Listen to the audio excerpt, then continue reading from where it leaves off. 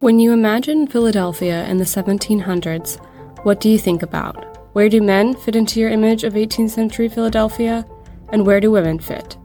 How do you expect women to live, to work, and to love? Introducing the Alleycast, a new podcast from the Elfreth's Alley Museum in Philadelphia. This narrow street in the Old City neighborhood is known for its old houses, many of them built before 1800. But it is a place that has been home to Philadelphians for 3 centuries, and though visitors might feel like they've traveled in time walking down the cobbled street, this place has changed with the times and has as much to tell us about the recent past as the colonial era. Those cobblestones were put in 1975. Join us for Season 1 of the Alleycast, starting June 25th.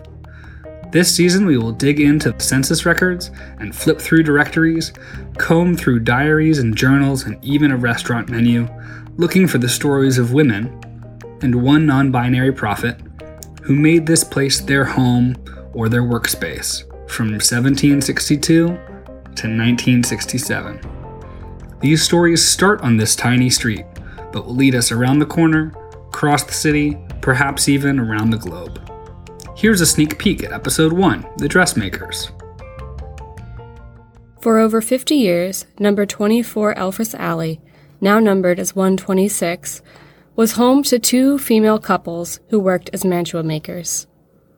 Though single working women like these ones were not entirely unknown, Mary Smith, Sarah Melton, and Elizabeth Carr were somewhat remarkable for how long they were able to live independently as single women, for their choices to remain single, and to protect their lifestyle for their companion.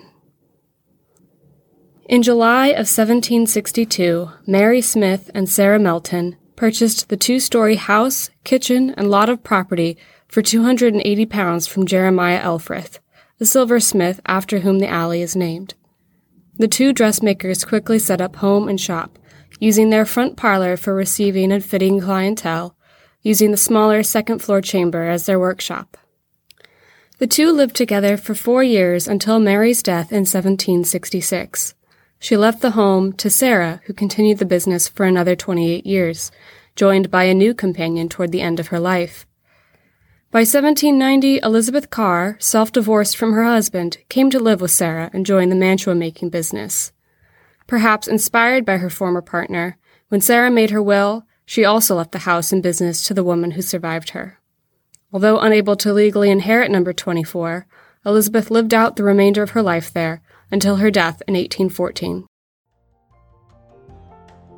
Join us for Episode 1, coming June 25th.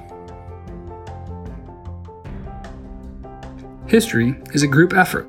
The Alleycast is indebted to the many staff and volunteers who have come before us at the Elfreth's Alley Museum, most notably Dr. Bernard Herman and Hannah Roach. Episode 1 is researched, written, and narrated by Isabel Stephen. Thank you so much for listening.